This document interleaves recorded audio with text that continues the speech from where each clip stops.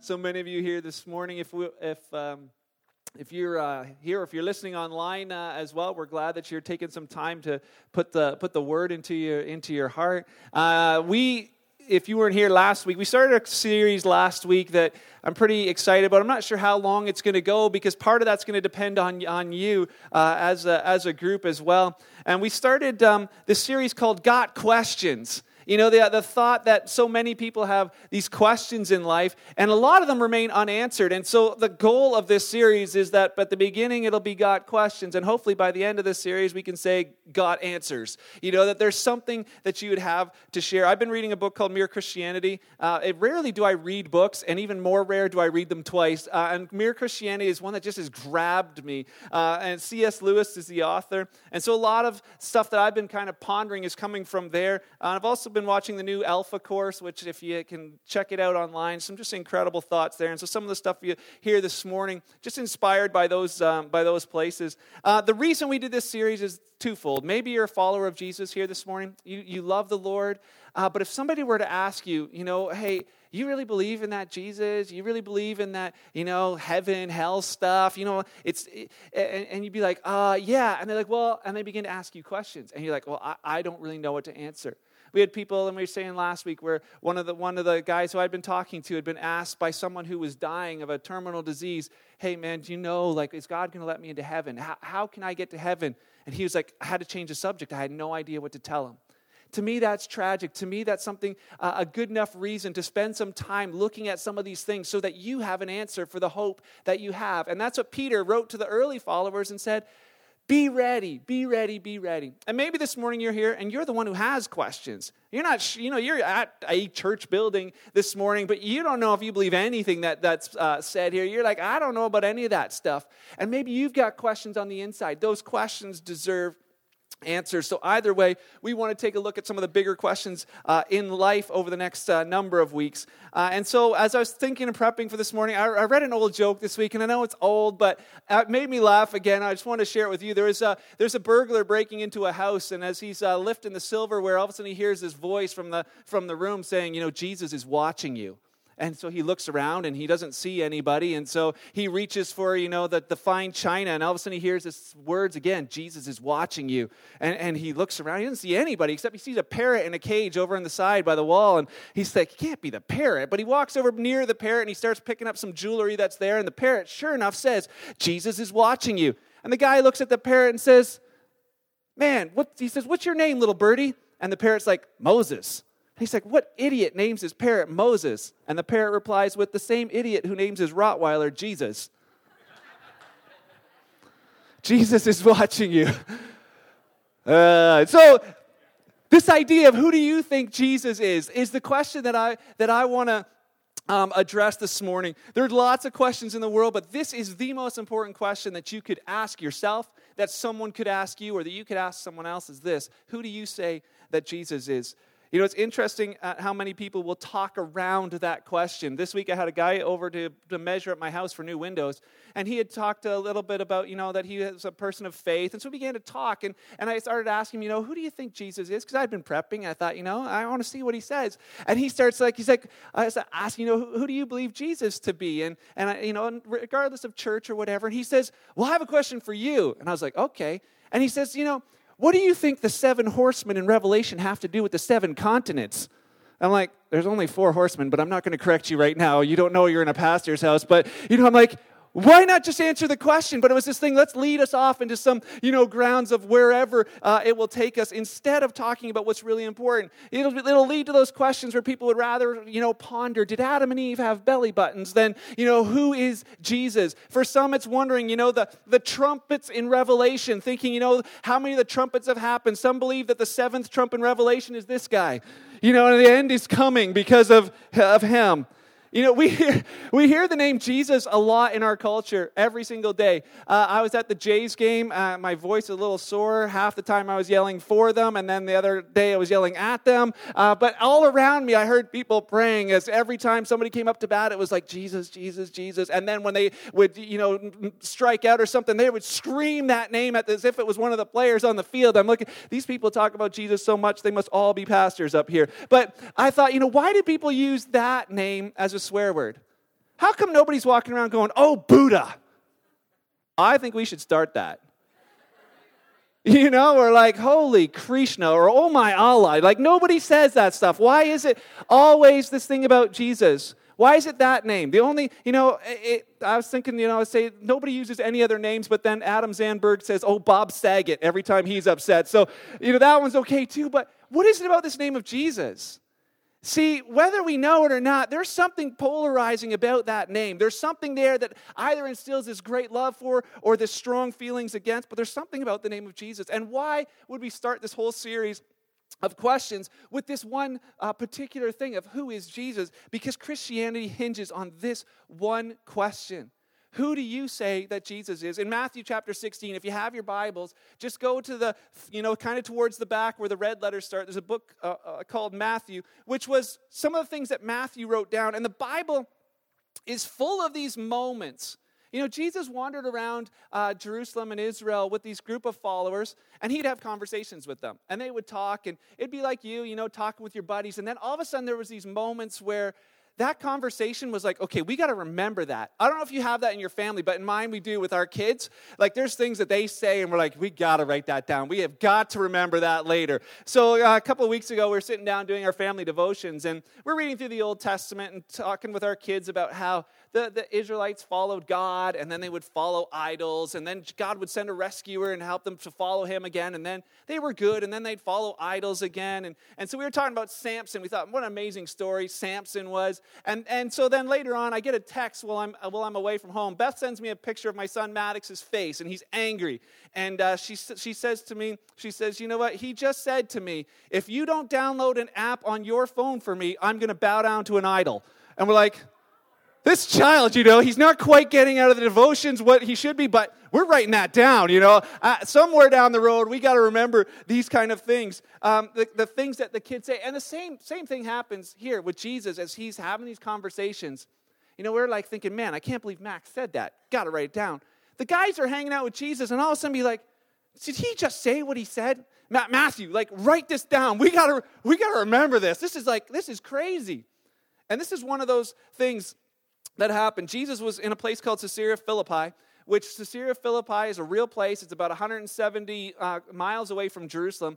And this Caesarea Philippi was named after Caesar Augustus, who was known as the adopted son of a god. Julius Caesar, the very first Caesar, they thought he was like one of the gods. So there was all these gods. Julius Caesar was one.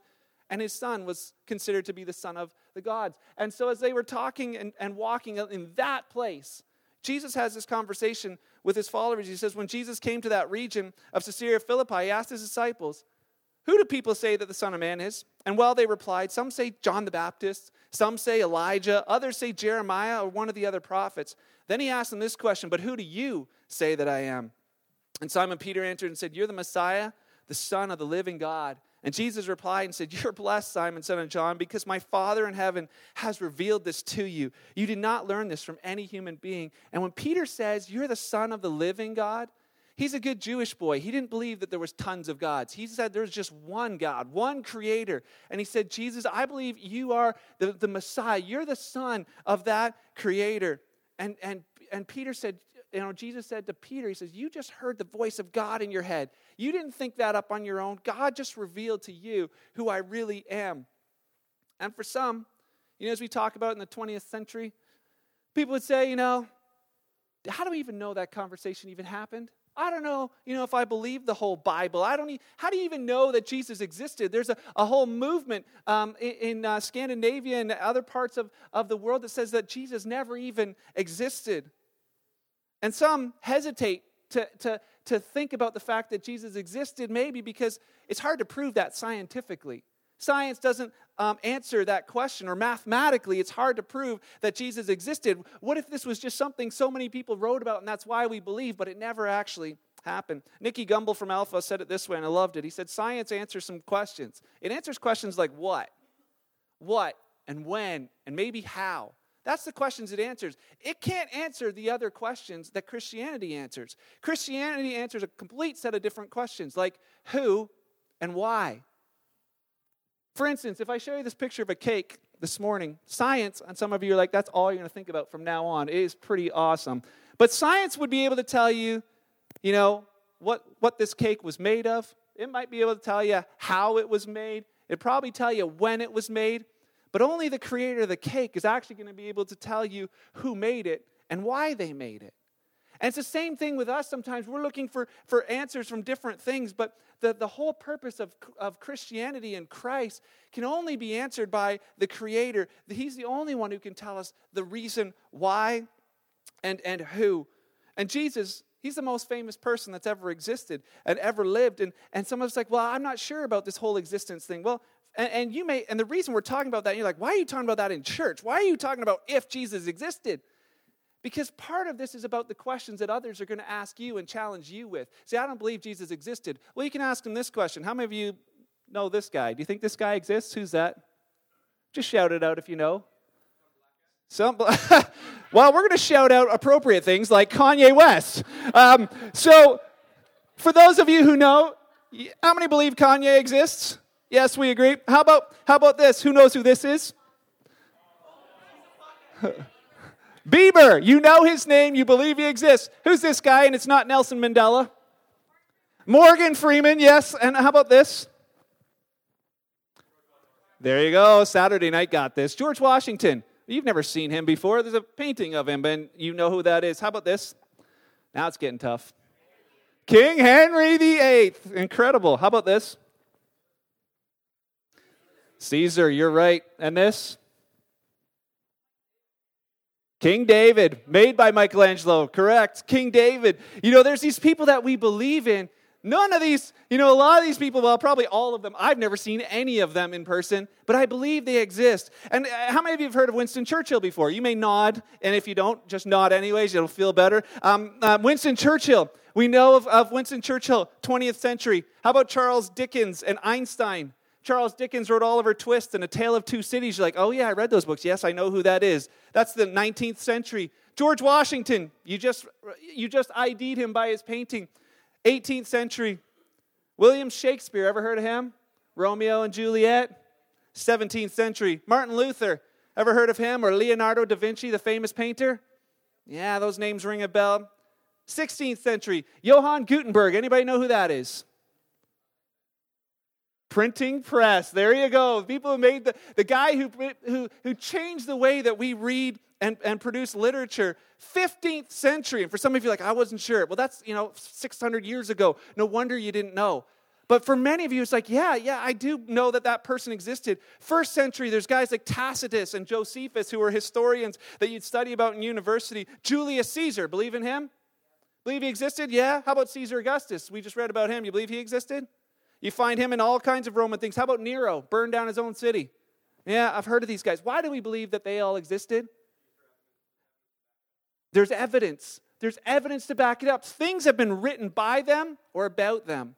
We haven't seen them, but there's evidence written by them and about them. The Bible's full of evidence about Jesus. And we're going to talk about that in a couple of weeks because the Bible's an incredible, incredible book. But for some, you're like, I don't know about the Bible. But we believe that these people existed because of what was written about them or what was written by them. And we say this, we have the Bible, and sometimes we think the Bible, you think iPhone app or a book. But I want you to think scroll. I want you to think there's stuff that's come from antiquity that shows us that this man named Jesus existed. The Roman historian Tacitus wrote at that same period of time, 64 AD, where, he's saying, well, I'm not sure about the Bible. If the Bible is the only thing that talks about Jesus, I don't know that I want to, I can't believe in that book. Well, here's what some of the things that were around at the same time.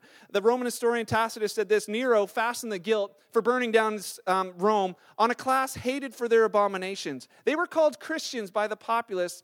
Christus, from whom the name had its origin, he suffered the extreme penalty during the reign of Tiberius at the hands of Pontius Pilatus. Kind of sounds a little bit familiar, no? Christ suffered the extreme penalty at the hands of a man named Pontius Pilate? Not in the Bible. This is from somewhere else. He says, and a most mischievous superstition, thus checked for the moment, again broke out, not only in Judea, the first source of the evil, but even in Rome. What do you think that superstition might have been? That a man rose from the dead And they tried to quell that, and yet it kept rising up and ended up taking place in Rome as well. There's other writers. There's a man named Josephus, Jewish historian. Pliny the Younger was a governor in Rome. Lucian was a Greek who wrote satire but mentioned these people called Christians. And the Babylonian Talmud, a document from between 200 and 500 AD, all mentioned things about this man named Jesus. And so there's a guy named Michael Gleghorn. He did some of the legwork, and I just want to read to you his conclusion. You can, if you want to Google it, you can take a look. This is his picture. Michael Gleghorn wrote this. He says, let's summarize what we've learned about Jesus from the examination of ancient non-Christian sources. For those who would question and say, I don't know if I believe the Bible to be the thing, he said this. First, both Josephus and Lucian indicate that Jesus was regarded as wise. Second, Pliny, the Talmud, and Lucian imply that he was powerful and a revered teacher. Third, both Josephus and the Talmud indicate that he performed miraculous feats. Fourth, Tacitus, Josephus, the Talmud, and Lucian all mention that he was crucified. Tacitus and Josephus say this occurred under Pontius Pilate. The Talmud declares it happened on the eve of the Passover. Fifth, there are possible references to the Christian belief in Jesus' resurrection in both Tacitus and Josephus. And sixth, Josephus records that Jesus' followers believe that he was the Christ or Messiah. And finally, both Pliny and Lucian indicate that Christians worship Jesus as God. All of these sources and all of these cases outside of what we may have known, outside provide some of these glimpses of evidence that this man Jesus existed. Well, who was he? Who was Jesus? So maybe people will say, yeah, okay, I can believe that Jesus existed, but I don't believe that he was God. Have you ever heard that when you start talking with people? They're like, yeah, I believe in Jesus, but I don't think he was God. Time magazine said he was the most influential person who has ever lived. And many people would be okay with that. Yeah, he was an influential person. Some would say he was a good man, he was a good teacher, but I don't know about being Savior of the world or God. Well, let's take a look at what Jesus said about himself. Jesus said this, that he was God. Jesus said he was God. He claimed that he could forgive sins because that's the thing that only God could do. It's one thing for me to forgive sins against me. Let's say my nephew Clayton, who's here, maybe he stole $500 from Aiden over there. And so I could say, Clayton, you are forgiven. And Aiden's be like, what? He didn't steal the $500 from you. He stole it from me. But Jesus would go around forgiving people's sins that weren't even committed against him. Because he was saying, all sins, all wrongs are in essence committed against me. And so he's saying, I can forgive all sin. And people were like, that's a head scratcher. And so they were like, you think you're God? And so they began to ask him. John chapter 10, John writes it down. When the people began to ask, it says this in verse 24 of chapter 10. The people surrounding him asked him, how long are you going to keep us in suspense? If you're the Messiah, just tell us plainly. And Jesus replied, I've already told you, but you don't believe me. The proof that I'm the Messiah, the proof that I am who I say I am is in the work that I do in my Father's name. And he begins to talk about the miracles that he's done. Verse 31 says, once again the people picked up stones to kill him. And Jesus said, at my Father's direction I have done many good works. For which one of these works are you going to stone me? And they replied, we're not stoning you for any good works, but for blasphemy. We're stoning you because you're a mere man and you claim to be God. Jesus claimed to be God. Even his disciples found that difficult, and they asked him, saying, you know what? We know you're the Son of God, but show us the Father, and then we'll be convinced. And Jesus replied to them in John 14, verse 9, have I been with you all this time, Philip, and yet you still don't know who I am? Anyone who has seen me has seen the Father. So why are you asking me to show him to you? These are astonishing claims for someone to make. Just take a look around this morning. Just picture one person in this place, whoever it might be. Take a look. Your spouse, the person sitting beside you. I just want you to see a real person. Okay, just look at me then. All right, so fine, we'll do it that way. I want you to picture this. What if that person that's in your mind or that you just looked at all of a sudden walked in here and said, hey, I'm God? What would you do? You'd be like, okay, somebody forgot their medication this morning, right? Like, this does not line up. Like, nobody's got. What makes us think that the response would have been any different back then? You'd be like, well, you got to prove that you're God. You got to prove this claim. And here's the thoughts. If Jesus, what he said was true, if he, or I should say if it was not true, if Jesus wasn't God and he knew he wasn't God, he was just fooling people, well, then he's a liar and a fraud. If it wasn't true that Jesus was God and he didn't know, well, then he's just deluded. He's just forgot his medication that day. But then there leaves only one other option. What if it was true? And if it is true, that means he is God. And there's enough other thoughts of proof in that. For instance, the teaching. Jesus was not like any other teacher. For some would say, oh, he's just a good teacher. No good teacher back then said, hey, come to me, follow me. They always said, hey, look to God, look to God. But Jesus is like, no, look to me, follow me. His teaching was all about himself. The Sermon on the Mount in Matthew chapter 5. We have a picture so that you can believe that it existed and happened right there. The Sermon on the Mount, Jesus said things like, love your neighbor, love your enemies, do unto others as they've done unto you. If Jesus' teachings from then, they've impacted the laws that we have today. We got a lot of women sitting in this place. Do you realize that before the time of Christ, you were property? It's because of Jesus and what his teaching was. It said women have value and they are equal. And we're like, I didn't know that. The thoughts, none of the women want to go back to that stage. I won't ask the men about what their thoughts are. This idea of how it's affected us. Do you realize that we've gotten better in so many different things since the time of Christ? Nobody rode donkeys here today. You got way more horsepower in the parking lot than that. We've improved. We've improved on communication to the point where everybody carries a communication device with them and they can send instant communication back and forth. We've improved and improved and improved. Do you know that nobody's ever improved on what Jesus taught as far as morals go on the Sermon on the Mount? No one's ever said, Jesus had some good thoughts there, but we're going to level that one up. No one's ever been able to level up these things of love your neighbor, love your enemy. None of that. It's actually what we would expect God to tell us about morality and about how things go. His character, the character of Jesus was defined in incredible ways through the Bible and through his teaching. C.S. Lewis said this, for those who would want to say that he's just a good teacher, he says, I'm trying here to prevent anyone saying the really foolish thing that people often say about Jesus. I'm ready to accept Jesus as a great moral teacher, but I don't accept his claim to be God. That's one thing we must not say. A man who is merely a man and said the sort of things Jesus said would not be a great moral teacher. He'd either be a lunatic on the level with the man who says he's a poached egg, or else he would be the devil of hell. You must make your choice.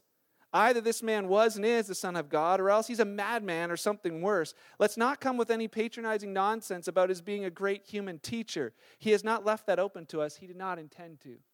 When people begin to say, I think Jesus was just a good teacher, you have that thought to say, you know what, that's not actually true. No one would say that. He's more than that. The Bible points to Jesus, and 300 prophecies were fulfilled by this man. You don't get to choose. Some people are like, maybe he just chose to fulfill them. How do you choose where you were born? Nobody got to choose that. He would have had to choose how he died, where he was buried, and what day he was going to rise from the dead. Nobody's able to do that, and yet 300 times he fulfilled prophecy. When he was hanging on a cross, his character just shone through. They say that people are like oranges. You find out what's inside when you squeeze them. When people go through difficult times, that's when you find out what they're really like. Your friend's awesome until they go through a tough time, and then they're like, whoa. Or women are amazing till they get married, and then they're like Bridezilla, right? Like, you find out what's like really inside these different people. In those moments of pressure, and Jesus, in the incredible moment of pressure on the cross, said these words, Father, forgive them, because they don't know what they're doing. How many of us would be in that same spot? We wouldn't. It's like, if people are like, hey, Jesus was just some popular rock star type guy. G.K. Chesterton said this, if Christ was simply a human character, he really was a highly complex and contradictory human character, for he combined exactly the two things that lie at the two extremes of human variation. He was exactly what the man with a delusion never is. He was exactly what the man with a delusion never is. He was wise and he was a good judge. We look at our rock stars today and they make the dumbest decisions. That's all about them. And he said this, what he said was always unexpected, but it was always unexpectedly magnanimous and often unexpectedly moderate. He wasn't the one who was like, I'm a superstar, I want everything to be about me. He was always that idea of, I'm all about you. The physical resurrection of Jesus, again, proof that he was a God, and it all hinges on this fact. We're going to take some time in the next couple of weeks to talk about, did Jesus really rise from the dead?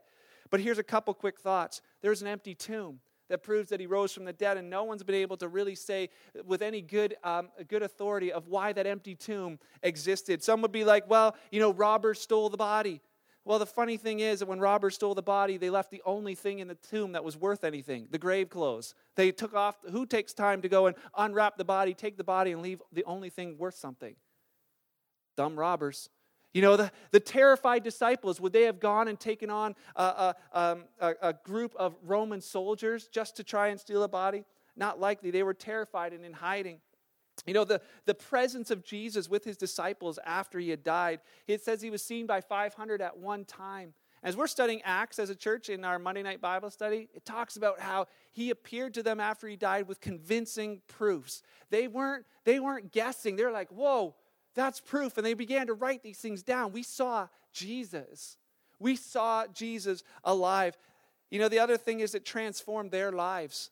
Here was guys who are like, he's the Messiah, he's the Messiah, he's the Messiah as he's alive. And then Jesus dies. And like, he's not the Messiah. He wasn't the Messiah. The Messiah is not supposed to die. How could he possibly be the Messiah? We better get out of here or we're next on the chopping block. And they all go and hide until something happens. All these cowards in hiding, something happens to them that totally changes them. They see Jesus risen from the dead, and all of a sudden they're boldly preaching everywhere, and they don't even care. And 11 out of 12 of them died a torturous death. Why? How many of you would die for a lie you made up? I don't know. For some would say, well, I might. I just don't want my parents to know I would be willing to die for a lie. How many of you could convince 11 others to die for that same lie? It just doesn't make sense. It doesn't make sense other than that he was who he says he is. And you know what? There's lives transformed today. So the question comes back to this. It doesn't matter. It's all of that is just evidence to help you and help others get to a place. But who do you say that Jesus is? That's the question of this morning. Bono, the lead singer of U2, said it's a defining question for Christians. Who was Christ? I don't think you're let off easily by saying he was a great thinker or a great philosopher, because actually he went around saying he was the Messiah. And that's why he was crucified. He was crucified because he was the Son of God. So he either, in my view, was the Son of God or he was nuts. And I find it hard to accept that millions of lives, half the earth, for 2,000 years, have been touched and have felt their lives touched and inspired by some nutter. You know, that's those thoughts that, like, how is it possible that all of these people's lives have been affected in a positive way by this one person? Other than that, he was who he said he was. But it didn't matter. Jesus knew he was God. But when he was talking with Peter and the disciples, that wasn't the question. He wasn't like, hey guys, who do you think that I am? He was like, who do others say that I am? And who do you say that I am? And this morning, the question is for each and every one of us. Who do you say that Jesus is? Maybe you'd answer, well, you hear the answer is a great teacher.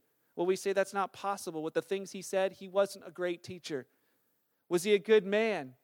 Well, he's not a good man if he was lying to everybody around him. He's more than just a good man. Was he God? That is the strongest possible option in this whole thought. When you actually begin to think about the answer to that question, the truth is this. God, the Creator, revealed himself through this man named Jesus. That is the truth. And Jesus said, I am the way, the truth, the life. No one comes to the Father except through me. That's the truth.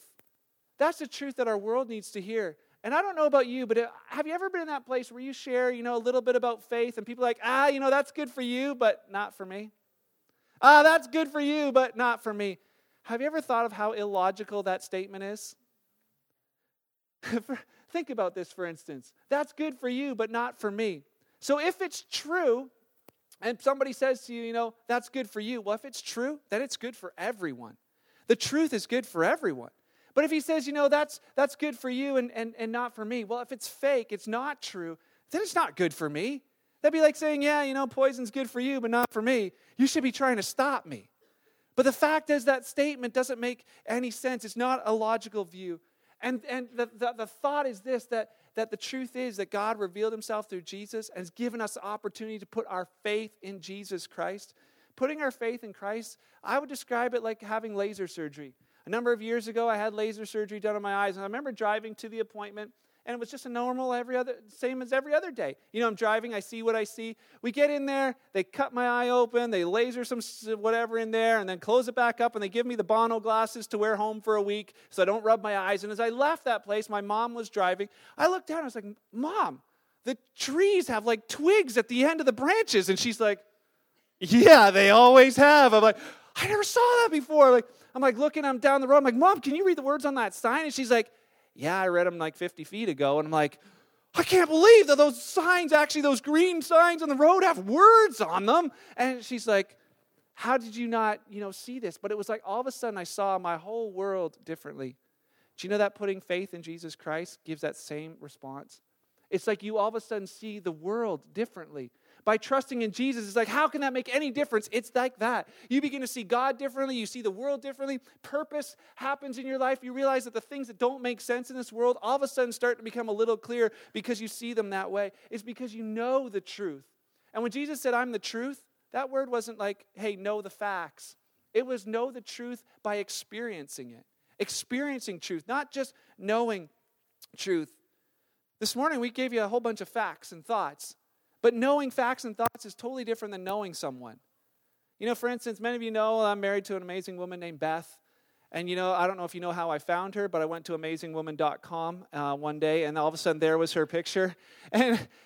But just go with me. What if that happened? What if I went to amazingwoman.com, and there was a picture of Beth, and there's all these links. I'm like, wow, she's good looking. I'll click this link. It was like, wow, she cooks. Look at the amazing food she cooks. I click the next one. She's like, wow, she cleans, and like she's a great homemaker. I click the next one. She's an incredible mother. Wow. I click the next one. She's like incredibly generous and compassionate. I click the next link. It's like, man, she's got like a heart for the world and for other people. Like, this woman is amazing.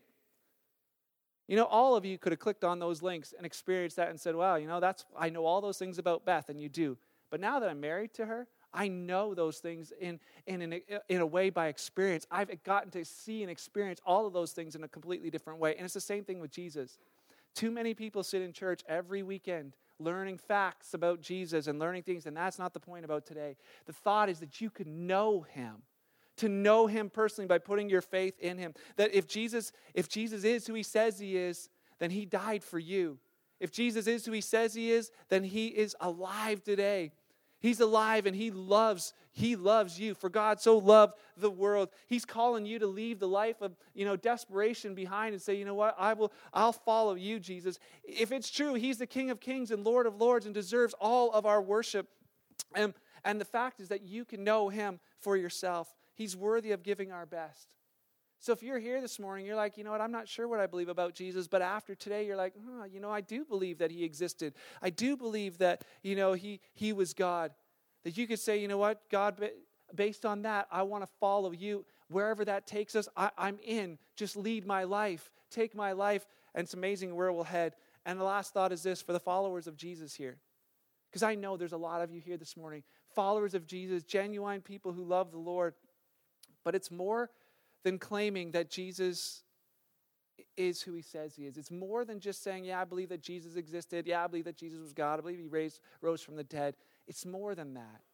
It's the idea, if that's true, that should change our lives. It should change us to the core. It's allowing him to be master of our lives. Master of our lives. Brennan Manning said this, the single greatest cause of atheism in the world today is Christians who acknowledge Jesus with their lips and walk out the door and then deny him by their lifestyle. That's what an unbelieving world simply finds unbelievable. That if Jesus is God and we believe that to be true, that should affect our lives in such a huge way. But we have too often, especially in our culture, where it's like, yeah, I'll just believe that, but it's at a distance. And he's like, I want you to experience and know it. Romans chapter 10, verse 9 and 10, our last verse today says this, if you confess with your mouth that Jesus is what? Lord. Not that Jesus existed, not that Jesus was a real person, not that whatever, but that Jesus was Lord, that he's God, that he's master. And it says, and believe where? In your heart, not just in your head, but putting your faith in him. It says this, if you believe that Jesus is Lord, and believe in your heart that God what? Raised him from the dead. That a man was truly raised from the dead. He says, you'll be saved. And it says in verse 10, for it's by believing with your heart that you're made right with God. It's by confessing with your mouth that you're saved. It is this thought of from here that it affects every part of you. People may say many things about who Jesus is, and Jesus knew that back then. People around you, who do people around you say that Jesus is? Who do the people that are in your family and in your workplace, who do they think Jesus is? And maybe like, well, I don't know. part of the idea of got questions is also says that you have questions to ask, because that's the most important question you can ask people. And my last thought is this: who do you say that Jesus is? Really? Who do you say that Jesus is? Really? That question deserves an answer. You owe it to yourself to answer that question today. Who do I really say that Jesus is? We gave you some thoughts this morning, but I hope it just stirs up those thoughts of I have to know. I've got to know that I know. And I encourage you to take some time to think about those things. And if you've put faith in Jesus Christ, to put life in Jesus Christ, to do life with Christ, allow that. And one thing that happens when Christ is in your life is you begin to care about what other people around you think about Jesus. Because he's called you to be the light that shines. He's called you to be the salt of the earth wherever you are, that people may come to know who Jesus really is. Today is kind of like school, finding a bunch of these things. So the next time you ask that question, you've got answers. Let's pray. Father, thank you for your word. Thank you that it's still here, that we can read it and that it's been preserved for us to be able to learn. Thank you, Father, that it still changes our lives today. Jesus, thank you for changing my life. I would not be who I am without you. Thank you for that. Father, I pray that this week that people would come across opportunities to talk to other people about you. I pray that would lead to others coming to know you in a real way. And I know the joy that comes in our hearts as a result of that. I pray that each and every person here would have the chance to experience that. For those in this place, Lord, that are kind of not sure of what they really believe, Holy Spirit, would you... I've done my best. I pray that their hearts would be open to hear your voice on the inside, just confirming that to them, that you are who you say you are and that you love them and you can save them. You can take their life and make it something beautiful. God, I pray that they're able to put their faith in you. Thank you for the chance to go out and shine this week. We want to do that in your name and with you and for you. We pray. Amen.